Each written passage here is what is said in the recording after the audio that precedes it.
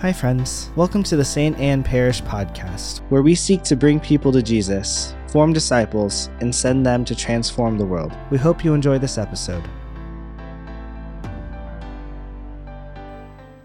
I don't know how many of you know this about me, but I have not one cat, but two cats. I feel your judgment coming upon me, you dog people over here. I love animals. I love dogs. I'd probably have one if I wasn't a priest here and never at my rectory and always doing ministry. But because they're cats, you can leave a cat alone with just some food for like 5 days and they don't even notice you're gone. But I do. I love my cats. They're wonderful. About 3 years ago, at the beginning of Lent, one of the priests that I was living with in Dallas in the rectory at St. Rita's left the door open. And my cat ran. Infinite love, food, water, warmth at the house. But man, that door was left open, it was gone. And so I was pretty sad. In the first couple days, I was watching and I was waiting. Surely the cat will get hungry and come home. And then a week went by, and we live on the back of a creek, and so there were some bobcats and different things like that. And so after a week, I was like, oh, the cat might not have made it. And then 2 weeks went by, and I stopped leaving the gate open.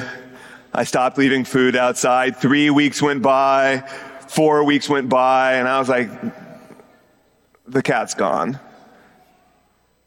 And then on week 5 or week 6, I started to think, maybe I should get a new cat. I just moved on. My heart, I was like, I can't just keep being sad. Maybe I need to get a new cat. And then week 7, week 8, and then all of a sudden on Holy Week, a phone call came in. 2 months later, and it was animal control 5 miles away. And it says, do you have a cat named Walter? And I said, I did. And they're like, we found him. Picked him up. He had been living his best cat life. You couldn't even tell a difference.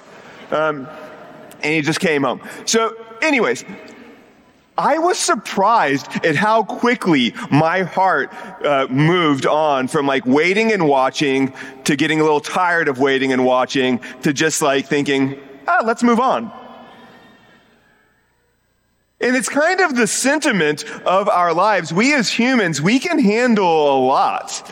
And we can, even the extreme things, they can become ordinary. Our hearts just kind of move on. They wander. And the season of Advent, now I'm not saying Jesus is like my cat. He's much higher and better, obviously. But there is a sense where our hearts wander, where we stop caring about the things that we used to care about when they're not right in front of us. And so Advent is a season where we are renewing our wanting for the Lord, where we are waiting, watching, allowing our hearts to yearn for Him, to not just move on to things of the world, but to renew the watching. If you read in our first reading today from Isaiah, you hear the heart of the people. The people were hurting. They knew that they were sinful and they were watching for the Lord. They wanted Him more than anything else. They were promised a Messiah. It says this, they said, God, behold, you are angry. We are sinful. All of us have become unclean. All our good deeds are like polluted rags. We have all withered like leaves. There is none of us who calls upon your name, who rouse himself to cling to you. And so they recognize the waywardness of their heart, the wandering of their heart, and the prophet begs in hope. It says, you, O Lord, are our Father. We are your clay, and you are the potter. Work your works. We are in your hands, begging that our sinfulness and our distance, that the Lord would mold us in such a way. And then in this response, the second reading just testifies, God, we give thanks always on your account for the grace that you bestowed on us in Christ Jesus.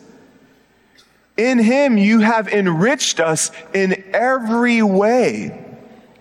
So you see this past sinfulness, this recognition that there was a lack of hope and wanting to be restored and reshaped.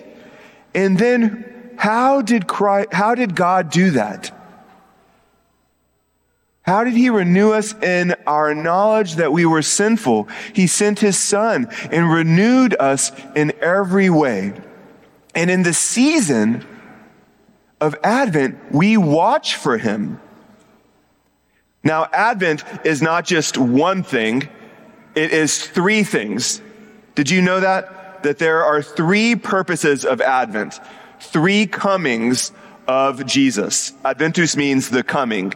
And so we celebrate, as St. Bernard of Clairvaux, a Cistercian monk said, we celebrate the first coming of Jesus in his weakness, in his human flesh, when he came like us and died for us. We will celebrate his second coming, where he will come in majesty. Adventu Domini, the coming of the Lord, where he will come in power and bring all of the kingdom to himself. But he says that there is a third and a middle coming, a medius adventus, where God comes in spirit and in truth. And so for the weeks of Advent, we are going to be entering into this. Watchful this week. Next week, we're going to talk about the second coming of Jesus. The third week, in joyfulness, we're going to talk about the middle coming, how he enters into our lives currently, right now. And then on the fourth Sunday, we will remind ourselves of the first coming. And we are waiting and watching for him. It is important to watch. Our hearts get drowsy. They wander. We start to look for the new thing. No, we don't want to look for the new thing. We want to look for the one thing, the way in which God renews us. Every renewal is in Christ Jesus. Every gift is in him. If you have everything but Jesus, you have nothing. If you have nothing in this world except for Jesus, you have everything. Because on a long enough timeline, everything in this world will be nothing except for what is given to him, our very selves. Advent is 4 weeks. Did you know that the Hebrew people, the last prophet in the books of the Old Testament is Malachi, the last prophet, was 400 years before John the Baptist. For 400 years, the Hebrew Israel people journeyed towards God with no prophetic voice, just waiting and hoping and longing. We only have to do 4 weeks.